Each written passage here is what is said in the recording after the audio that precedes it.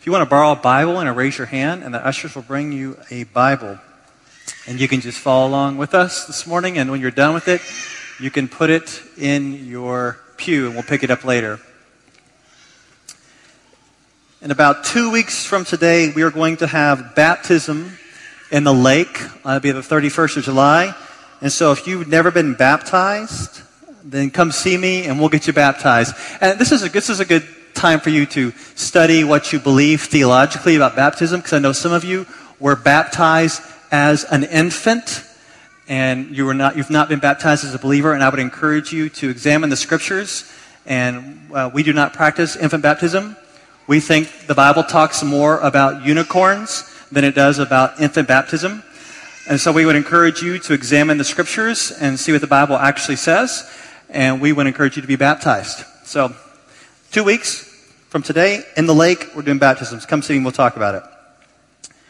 I wanted to get you to think about something before we dive into the scriptures this morning. This concept of trending. Are you familiar with the idea of trending? It's simply the idea of movement or a progression in a certain direction. You can think about the stock market is trending upward, or the stock market is trending downward. You can think about topics online that are trending upward based upon ranked by tweets or blog posts or searches. There's even this concept on Yahoo's homepage of trending now, which shows which people are looking at the most, at what they're searching for the most. And so this past week, I've just been jotting down some of the trending now topics. And I'm just curious, maybe some of you typed in some of these searches on your own. And I'm not going to do a show of hands, because I know some of you, what you're searching for this week. But here's some trending now topics. Heat wave. Power outage. Anybody look up some power outage stuff this week? Yeah. Depression. The Bachelorette. Yeah. Justin Bieber. You're like, yeah, I know you guys are looking at Justin Bieber. Rodney King and Rupert Murdoch. That's just a lot of the trending now topics this week. And I was just thinking of this concept of trending now in terms of our spiritual condition. Like if I was going to ask you in your personal spiritual life, where are you trending now? Like what are those things in your life that are consuming your thoughts, consuming your time, maybe something you're searching for emotionally or physically or spiritually? What are some of the reoccurring themes in your life? If I gave you like this top 5 concept of what is trending now, would you be able to put those things down and evaluate them where the Lord may want you to go? But we're going to put that down for now, and we'll just ask you to think about that, and later we're going to bring it up again. So my question is, when you start to look at the things that are trending in your life, I would like to know how you would explain those trends in your life. Like, for example, if you've been watching the news a lot recently, you know that they're trying to explain the trends in the stock market based upon the current talks or fights in Washington over the budget cuts, spending, or the lack thereof, and how that is going to affect the trending upward or downward of the stock market. And so there's an explanation. But I wonder what kind of explanation we would give for our own lives, whether we're trending upward or downward spiritually. And I want you to think beyond your own life to look at the broad world on a whole. That when the gospel goes out, why does some people respond one way and some respond another way, and some are kind of conflicted? Like when the gospel goes out, why do we have a significant amount of people reject Jesus? Some actually accept Jesus, and some are conflicted. Like, how can you explain that trend? How can you explain what is going on behind the scenes in the hearts of people once the gospel goes out and there's different responses? And this is something that Jesus thought was very important. He thought it was so important that he wants to explain to us what is going on spiritually when someone responds to the gospel and when someone does not respond to the gospel. What is actually going on? How can we explain that phenomenon? And so he takes some time in the book of Matthew in chapter 13 to explain this. So if you wouldn't mind turning there, and we're going to be in Matthew 13 this morning. We've been going through the book of Matthew. And this morning we're going to see a behind-the-scenes indicator of what's going on, the spiritual trends of a person's heart. Now we're not going to read it today because it's a very long passage, But I really want you to understand the context, because I know that some of you are visiting for the first time today. I know a lot of you have been traveling over the summer. You're in and out. And so we come to Matthew 13. You're like, wow, parable of sower. I wonder what that's about. What have you been talking about in Matthew? Let me just set a little context for you. We've been looking at different responses to Jesus. Chapter 11 showed the response, the majority response of the crowd. It was one of indifference. They thought that Jesus was a little entertaining sideshow rather than God's main event for the world. So the crowd was indifferent. But the Pharisees, the religious leaders, they weren't indifferent. They were flat out opposed to Jesus. They were wanting to kill him. And then we have the disciples. Disciples who are the weary, who are the broken, who come to Jesus for rest, who come to Jesus for forgiveness. We have three different responses. And how do you explain those responses? How do you see what's going on behind the scenes? And that's exactly what Jesus is getting at while he explains the different responses to the gospel in Matthew 13. And I really think it's going to be a great story to study today. I think it's going to have an impact upon your life, impact upon my life. So before we jump into the specifics, let's go to a time in prayer. Lord, we just ask that significant things would happen in our heart today as we're talking about what's going on inside. We're talking about what is the openness or the hardness of our hearts. What is the openness and the hardness of the hearts to those around the world? And we ask that by the power of your Holy Spirit, that we would be open in a new way this morning to submitting to you in a surrendered way where we would be fruitful, no matter what we're going through. And for those who have their minds elsewhere right now because they're having some difficulties and they're suffering, I ask you to speak great truth this morning through your word. For those of us who are distracted, for those of us who are off mission, get our eyes back on you. And may we not just mouth words of open the eyes of my heart, but actually pray them to you and ask you to move in a significant way this morning. In Jesus' name, amen. Let's jump in. Verse 1, let's go. That same day, Jesus went out of the house and sat beside the sea, and great crowds gathered about him, so that he got into a boat and sat down, and the whole crowd stood on the beach. And he told them many things in parables. So let's stop. A parable. I don't know what you learned in Sunday school. I'm sure you learned about them all the time. You thought they were cool stories. You probably colored pictures with parables. And maybe you're kind of familiar with the idea. So a parable is something that is talked about physically. A farmer, what we're going to see this morning. And it has some spiritual correlation. So it's something going on in a familiar event of life to explain some spiritual correlation.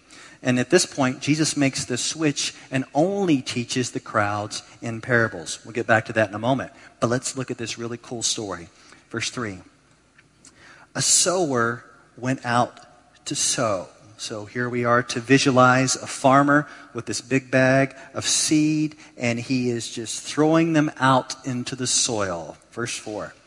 And as he sowed, some seeds fell along the path, and the birds came and devoured them. So, when you're sowing out in the field, you're going to have a hard path, kind of like a sidewalk, because you have to walk on something, and it's not as hard as our concrete would, but it's a pretty compact path. And what's happening there, some of the seed is falling on that path. You're thinking, well, don't put it there. Well, it's just like you when you seed your yard. Wind blows it onto the concrete and nothing happens. It doesn't grow, and birds swoop down and pluck it up. That's the hard path. Look at the second soil, verses 5 and 6. Other seeds fell on rocky ground where they did not have much soil, and immediately they sprang up since they had no depth of soil. But when the sun rose, they were scorched. And since they had no root, they withered away. Well, the concept here is, I was saying, what does that mean? I was just kind of studying that because I'm not this big farmer guy, if you haven't guessed yet.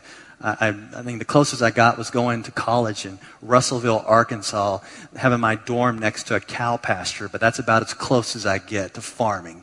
So the concept is you have soil, but there's this limestone layer underneath the soil. So when the seed comes down, it's quick growth, but once the sun comes up, it takes all that moisture away and totally scorches what has been grown. It makes it unproductive. In fact, it kills it once the sun comes up. Why? Because there are no deep roots. That's soil 2. Now look at the third soil, verse 7.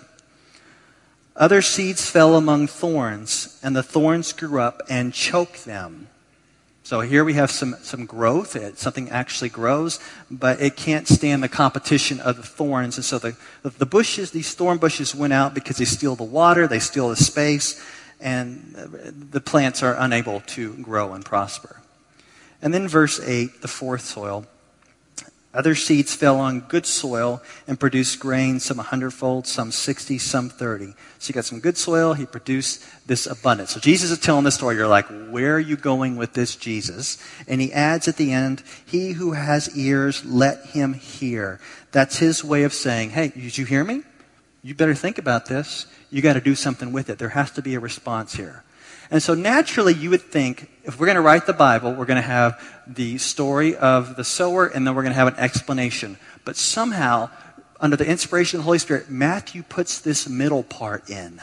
This middle part that the crowds are not part of. It's just a little interchange between Jesus and his disciples. And this little middle part, before we get the explanation, the interpretation, is very important. So pay attention. Look at verse 10. Then the disciples came to him and said, why do you speak to them in parables? And he answered them, to you it has been given to know the secrets of the kingdom of heaven, but to them it has not been given. So the disciples are like, excuse me, Jesus, I got a question. Why are you so mysterious? Why you got to be making things all fuzzy? Why don't you just speak plainly?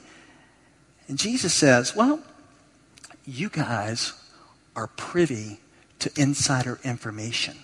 That's why I speak this way. But I'm keeping the crowds in the dark. You guys get this insight that they don't get. And that's why I'm speaking to them in parables. You see, when you became a Christian, I don't know if you explained it this way. I don't know if all of you are Christians, but when you became a Christian, you've got to admit, you started seeing things differently. In fact, if you could explain it in a certain way, maybe you would say you started seeing for the first time.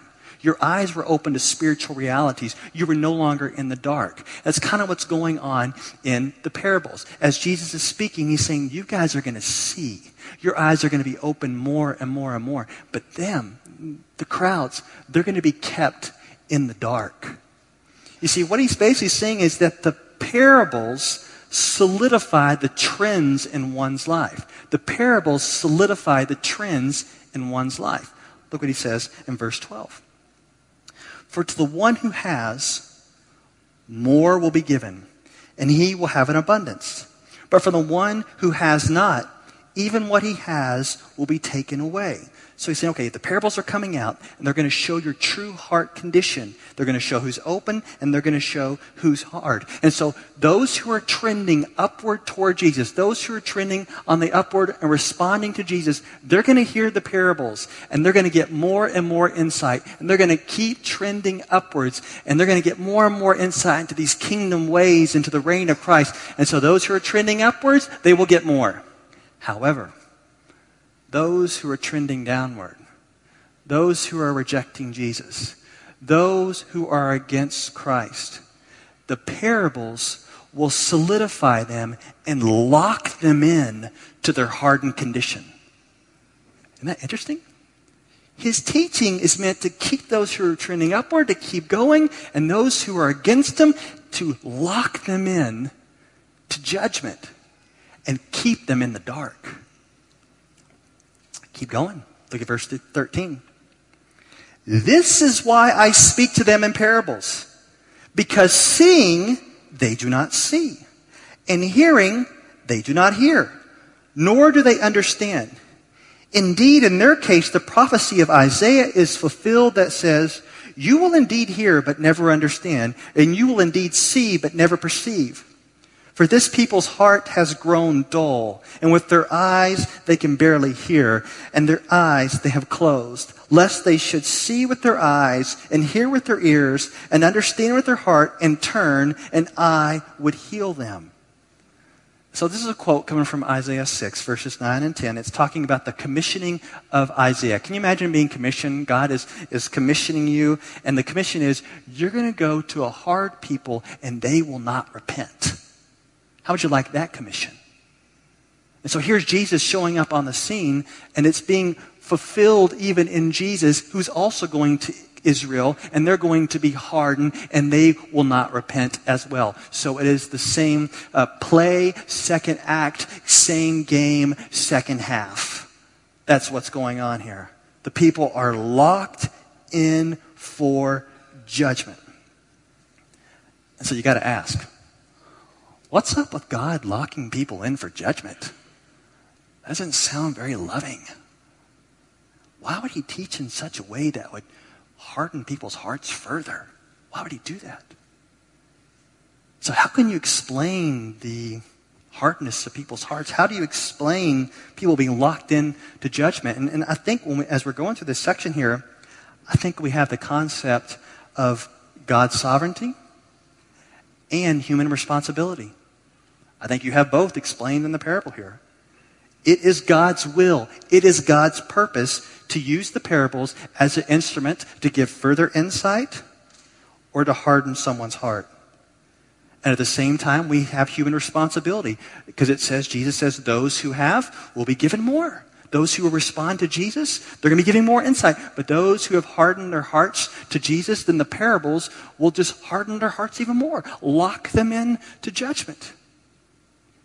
And you're thinking, well, does this have any Old Testament correlation? Is this a new way God is dealing with people? It's not new.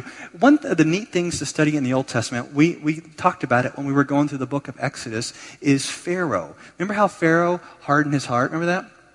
But it also says that God hardened his heart. Like both were going on. So the concept is that Pharaoh hardened his heart by his own choice. And God hardened his heart as well. It's not like Pharaoh said, God, I really don't want a hard heart. I really want to follow you. But if you're going to give me a hard heart, I guess I got to take that. That's not what's going on. Pharaoh's like, that's the direction I'm going. And so God, as he hardened Pharaoh's heart, locked him in to judgment. And you may be here this morning and you may be thinking, I'm scared. Maybe I'm on this downward trend. Maybe God has locked me into judgment. Maybe it is too late for me to repent. Maybe I'm going to continue and go and go and go until I finally end up in hell. Like if you sincerely, right now, want to repent of your sin, there's no way God's going to say, no, no, no. If you are open to turning from your sin and not hardening your heart to God, he will forgive you through Jesus. It's not like God says, well, no, I see your response to this, but I'm going to keep driving you into the ground. No, that's not what's going on. These are people who are hardened to God. So if you fear, if I'm locked in for judgment, God will receive the repentant sinner because people still come to Jesus. And that's what Jesus gets at here in verse 16. Look what he says. But blessed are your eyes, for they see, and your ears, for they hear. Truly I say to you, many prophets and righteous people longed to see what you see and did not see it, and to hear what you hear and did not hear it. So the disciples are those who are open. They're open to follow Jesus. And the reward, they get this great revelation of Jesus. They are in this more favored category than the prophets of old. And the prophets of old long for the Messiah, and the disciples have front row seats. So God still is opening the hearts of people. People are still responding to the gospel, and the disciples are a great example. Now, let's go back to the parable explained. This is really amazing. Let's go back to, as he's explaining the parable, not to the crowd, but he's explaining the parable to his disciples. Look at verse 18. Hear then the parable of the sower. So let's stop. I want to make sure you totally understand. everything before we get in. Something physical explains spiritual correlation. Okay, the sower. Who is the sower? It's Jesus. You're like, well, how do you know it's Jesus? Well, look at verse 37, and another parable we're going to see later. Verse 37. The one who sows the good seed is the Son of Man. So Jesus is out sowing the good seed. And what is the seed? Well, the seed is basically the message of the kingdom. It is the reign of God in Christ. For us, the explanation of the good seed would be the gospel. And for us, we understand the complete message of Jesus Christ, lived a perfect life, died substitutionary death on the cross, was buried for sinners, rose again. Those who repent and believe in Jesus Christ can have forgiveness. That is the good seed. So the sower is Jesus. The good seed is this gospel seed that's going out. And it's interesting that Jesus calls this the parable of the sower. But even though that's the title, even though that's what he calls it, the parable is more about the soil. It's talking about 4 different types of soils. It's talking about the hearts of people and their different responses to Jesus. And so there's nothing wrong with the sower. That would be Jesus. There's nothing wrong with the seed. That would be the gospel. The issue is the soils. Different hearts, different people, different responses. In our story today, we have 4 different soils. So let's march through these 4 soils, and this is amazing. Look at number 1, soil number 1, verse 19. When anyone hears the word of the kingdom and does not understand it, the evil one comes and snatches away what has been sown in his heart. This is what was sown along the path. That's simple enough. So this is likely a description of the religious leaders. It's likely a description of the Pharisees. Their hearts are hard. They don't need an intellectual understanding of the gospel, but they have a hard heart understanding. They are the hard path. The good seed has been thrown out to them. Jesus has taught the crowds. The Pharisees and the religious leaders have listened, but the seed did not penetrate the heart. The seed did not go deep down into the heart. It was left on the surface, and the birds, in this case Satan, came and snatched it away. Well, isn't that interesting that unbelief is described from different angles? First, it's described as the hard soil. Then it's described as God using the parables to harden them. And here it's described as what? Satan coming snatching it away. So there's a lot going on when you're trying to explain unbelief. There's different angles you can talk about. It's a different perspective to explain the trend of unbelief. So in our time in 2011, how would you say people are the hard soil? Well, this would be the person who is opposed to Jesus, who has the hard heart. There doesn't seem to be any venue for the gospel seed to come in and take root and to grow into fruitfulness. These are people that you would know in your life, that you would share the gospel with maybe many times. Maybe they're in your family, maybe they're your friends, maybe they're your colleagues, and they have hard hearts. You know who they are. This past week, I had the opportunity to share the gospel with 3 different men, unrelated to one another, different stages of their life, and all 3 men were unbelievers. But I had hope for 2 of them, but one of them I wasn't so sure. He was a very intellectual man, very gracious man, very kind man. He is a graduated from Loyola with a PhD in philosophy. He's currently a chemistry professor. And no matter what I said about the gospel, in a very gracious way, it was explained away. So talking about Jesus being divine, no, Jesus was not divine, just a man. Talking about how Jesus died on the cross for sinners, well, that's a story that mimics other stories. It was like no matter what I said, no matter what angle I tried to take on this guy and bring in the gospel, it was explained away as in, that's great, it's good for you, but that is not true in any way, shape, or form. And I thought to myself, this is the hard path. I'm throwing out gospel seed constantly to this guy, and Satan is coming in, taking it away. Throwing out gospel seed. Satan is coming in, taking it away. And when you know someone like that, you say, well, are they ever going to be saved? Do we just give up hope? I mean, I think we can continue to pray for people like that and plead with God to have mercy upon them and plead with them and the gospel. But we know people who are this hard path. Like nothing we say, gospel seed keeps getting taken away. Soil number 1. Look at soil number 2. And for what was sown on rocky ground, this is the one who hears the word and immediately receives it with joy. Yet he has no root in himself, but endures for a while. And when tribulation or persecution arises on account of the word, immediately he falls away. Oh boy, here's some shallow ground here. It's the person who hears the gospel. They're pumped up at first. They're excited. They're kind of like the crowds, right? They're like the crowds following Jesus who are all excited about the miracles, excited about the feedings, excited about the healings and the raising from the dead, excited that maybe Jesus is the one who's going to overthrow the Romans. And then the crowds are like observing. It appears that the religious leaders want to kill him.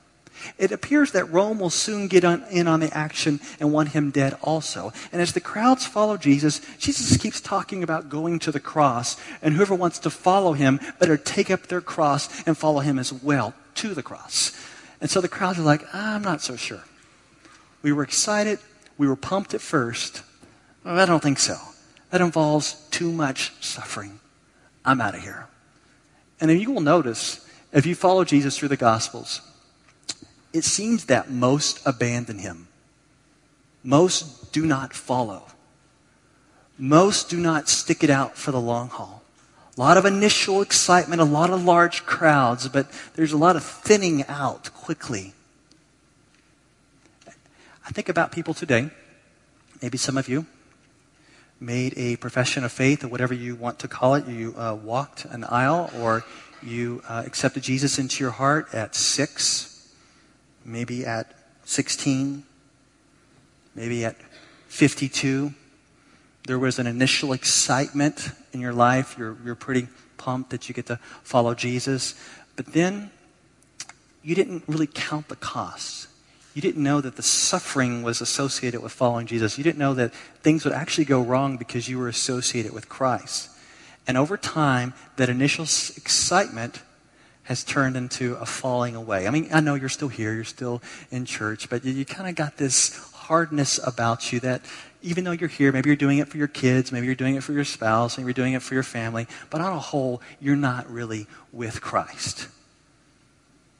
You've got really distracted, and your joy is no longer there, but it is gone because the circumstances have gotten too hard. When things get hard, you are gone. And it makes me want to say a word about joy, because none of us want to have a joy that is temporary. None of us want to have a joy that's just for a little bit and then passes away. So I want to say something about joy. If you're a believer, you're not going to believe this, but if you're a believer, God enjoys you. Does that sound kind of weird? He enjoys you. The Bible talks about him delighting in his children. He delights in you. And he wants you to delight in him as well. And so what he did, he put his Spirit in you, so that your spirit is filled with the Holy Spirit and you will delight and have joy in him through Jesus. And I just want to clearly say, your greatest joy and satisfaction should be in God alone. Not in the things of God, not in the circumstances. Because what can happen if we start basing our joy upon our circumstances, those will shift. So we're not talking about joy of feeling good feelings during worship time, though that is great. We're talking about a very deep-rooted joy. In fact, we're talking about a joy that roots martyrdom. When I talk to you about joy, I'm not just talking about joy just for good feelings. I'm talking about a joy that is ready to die for Jesus. What kind of joy is that? What kind of joy where we say, Jesus, you are my greatest treasure. You are my greatest prize. I am so consumed with you. And I realize that the Father enjoys me, that I will do anything, obey you anywhere, and I am willing to die for you. That is not a circumstantial joy. That is not a joy that is quickly withers and is away. That is a joy that roots martyrdom. Deep-rooted joy. Soil 1, soil 2, now soil 3. Verse 22.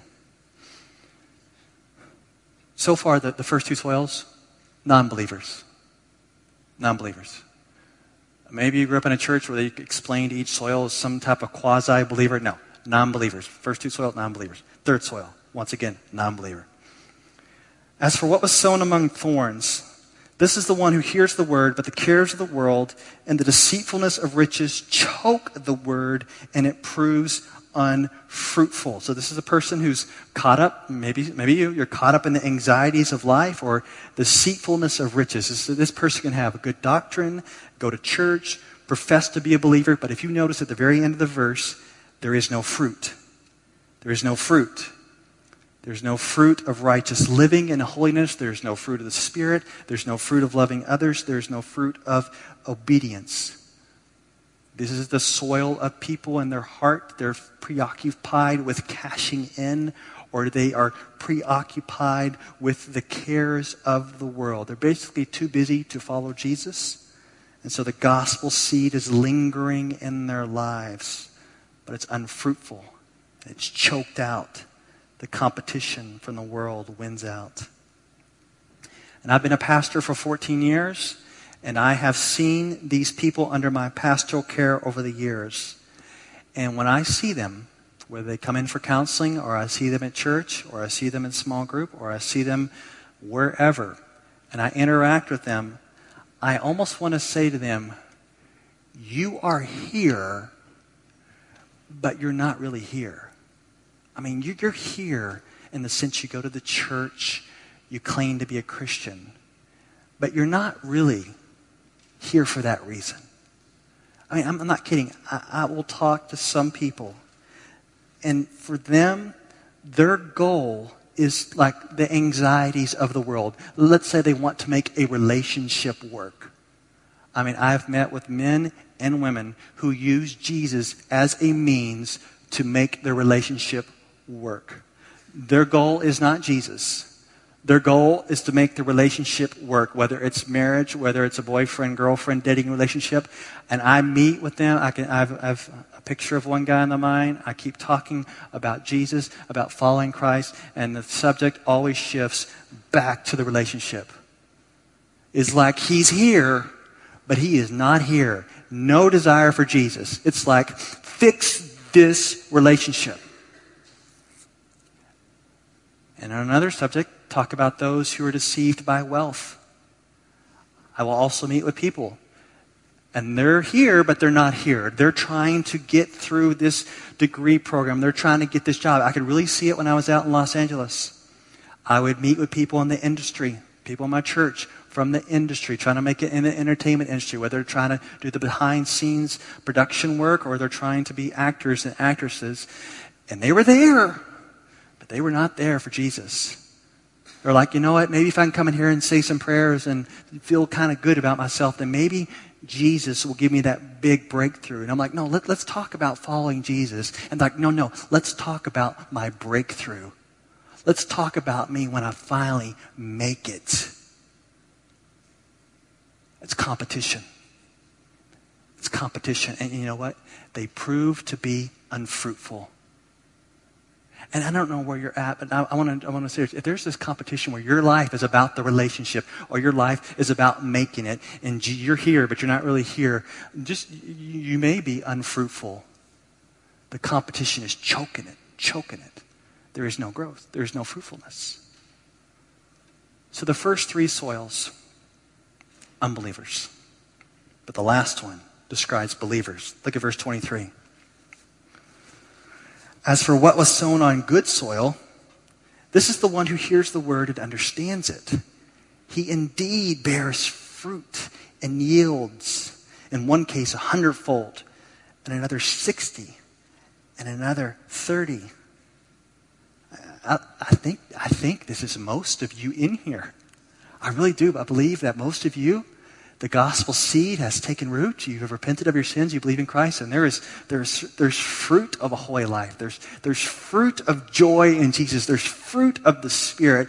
There's love, joy, peace, patience, kindness, goodness, gentleness, self-control just booming out of your life. There is fruit. There is obedience to his commands. And so if you are a believer, you will bear fruit. But there seems to be different, I don't know how I would explain that, different levels of fruitfulness. Is that a good way to explain it? Different levels? I don't know.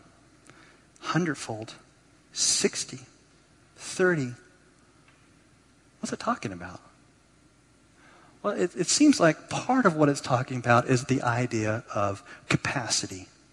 I mean, you got to admit, some of you have a greater capacity to do certain things than others. So maybe some of you are the 100-fold type fruit bearer. I mean, you're just gonna be bearing fruit all the time. There's something significant about your capacity. So for those of you who are the 100-fold type, you don't need to be looking down and judging the 30-fold people. And for those of you who are the 30-fold capacity, don't need to be feeling guilty because you're not the 60-fold or the 100-fold. I know we do that, right? We judge each other and we think, why don't I have those gifts? Or why don't I do what they're doing? Or why are they doing this? And we judge each other. But look, each of you have different callings. You have different giftings. You have different capacities. There's a different kind of output of fruit bearing, of obedience in your life. But I don't want you to focus on your capacity. I want you to think about this. Yes, the capacity is true. We know that. But my question is, for the way God created you and crafted you and saved you and made you, are you firing at full capacity? Whatever that is in your life. Are you firing at full capacity? Are you bearing, as much as you can in this fallen world of sin, are you bearing as much fruit as God desires you to bear?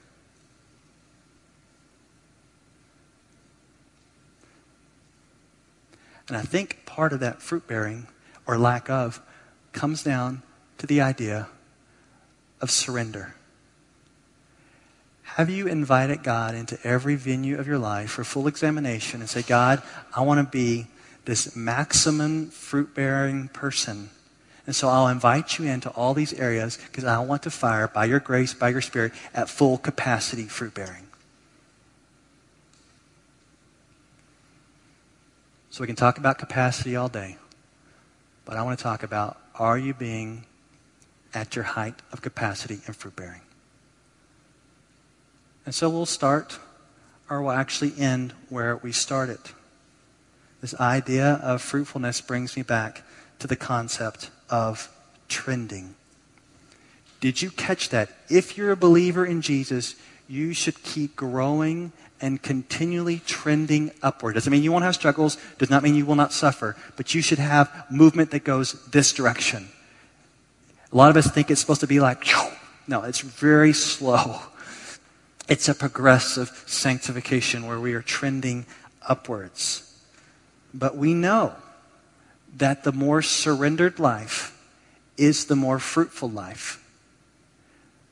The more surrendered life is the more fruitful life. So I think some of you are you're not firing at full capacity of your fruitfulness because there's some areas of your life you just flat out have not surrendered.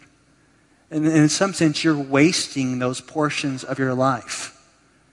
There's areas you're not obeying or you're not giving attention to. You're not firing at full capacity of fruitfulness.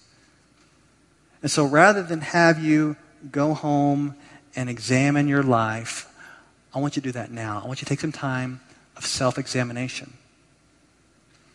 And as you examine different areas of your life, I want you to allow the gospel of Jesus to invade each area of your life by grace and show you in certain areas of your life where you can be at maximum fruitfulness for whatever he's called you to do.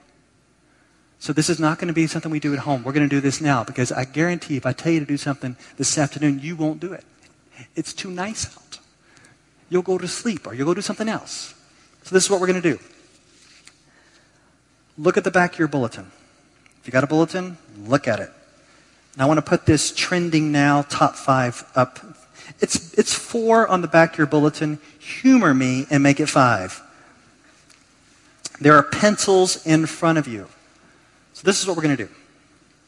I want you to I want you to write down the top 5 things that are just your life right now. What's consuming your time? What's consuming your thoughts? And don't get all spiritual on me. Don't write down Jesus, the Father, the Holy Spirit. Don't do that. Like, what's going on in your life? Write down the things that are trending, the things that you're seeking after. What do you dream about? What consumes a significant amount of your time? What do you care about? Maybe it's a particular sin that is trending in your life. You know what? If you're fearful that someone's going to look over your shoulder and see all your sins you're writing out, write in code. Like, just put letters there. Right? Write in code. You know what it is. God knows what it is. Maybe you're consumed with a relationship or a purchase. Whatever is a reoccurring theme in your life, or dreams, I just want you to write these things down, that they can be sinful, they can be righteous, they can be neutral. Just take some time and stop and fill out what's going on in your life, your mind, your heart. It can be your family, your kids, your spouse. Just write down 5. I'll give you a second.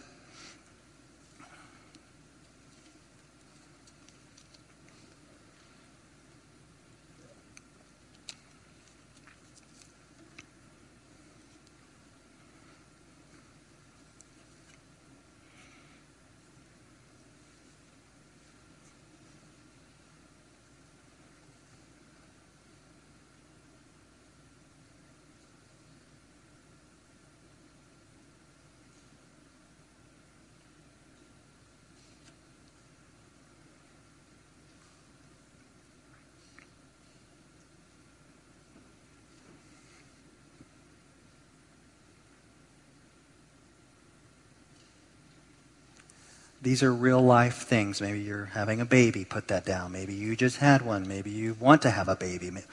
Write down real life stuff that is going on.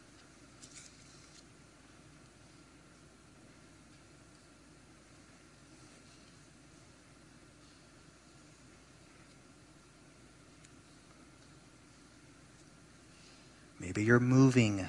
Maybe you just moved here. Maybe you're going on vacation. What's going on?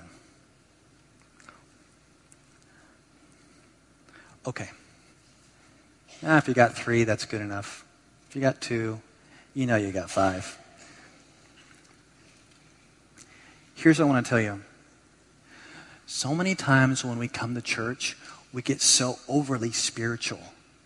We act like that somehow the things we really deal with in life, God doesn't care about. We got to be spiritual. We got to do all this spiritual stuff. But these things that are consuming your life right now, God wants you to bear fruit in the midst of all of that. But the capacity can be hindered based upon surrendering issues. And so what I want to do, you take your list. Here at the end, I'm going to lead you through prayers, going through each item where we can surrender. Because we want to bear fruit by God's grace, by His Spirit, impacted by the gospel in real life stuff, in real life unfulfilled dreams, squashed dreams, fulfilled dreams. Let's just get into the nitty-gritty and surrender in the details. So let's go to a time of prayer. Lord, we just ask that you would take this list, and at this moment, what we see on paper, it's interesting. Some of us just see on paper for the first time what actually fills our minds and our hearts. So maybe some of the things on the list we're ashamed of. Maybe some of the things we're disappointed by. But whatever's going on, Lord, I just ask that you would take these things in our lives that are the most important things to us, that are consuming the most of our thoughts, and we ask you to invade every area. And we just ask that you would make us fruitful in any area and every area you need to make us fruitful in. So, Lord, for those who need a deeper joy, maybe in their work, I just ask they would surrender that to you. Those who just hate their jobs would surrender that to you. Those moms who stay at home that need a deeper joy and just a vision with their kids, may you give them that. Those who need to repent of some of the things on this list, may you grant them repentance. Those who need forgiveness, to give or to receive forgiveness in a hard relationship, may you give it. For those of us who are discontent in some of the things in our lives, we're just not content in life. We surrender to that, Lord. We ask for contentment. Lord, for where we need wisdom, where you have to make big decisions, may you give wisdom. We surrender that to you. We're not going to fear. For those of us who are moving, we just surrender that to you, Lord. We're not going to fear what's next. Take away the fear, Lord. We'll surrender it to you. Those who are struggling financially, Lord, we just give that to you. We surrender it to you. Those who need to repent of their laziness in some of these areas, lack of discipline, Lord, we repent. Where we need to be more tender and compassionate, Lord, we just ask that you would fill us. Lord, what we're basically saying to you is that we're so love you, that you enjoy us, that you sent your son Jesus to live and die and rise for us so we can know you. And so we surrender our lives to you and ask that you would make us as fruitful as we can be on this earth for your glory. In Jesus' name, amen.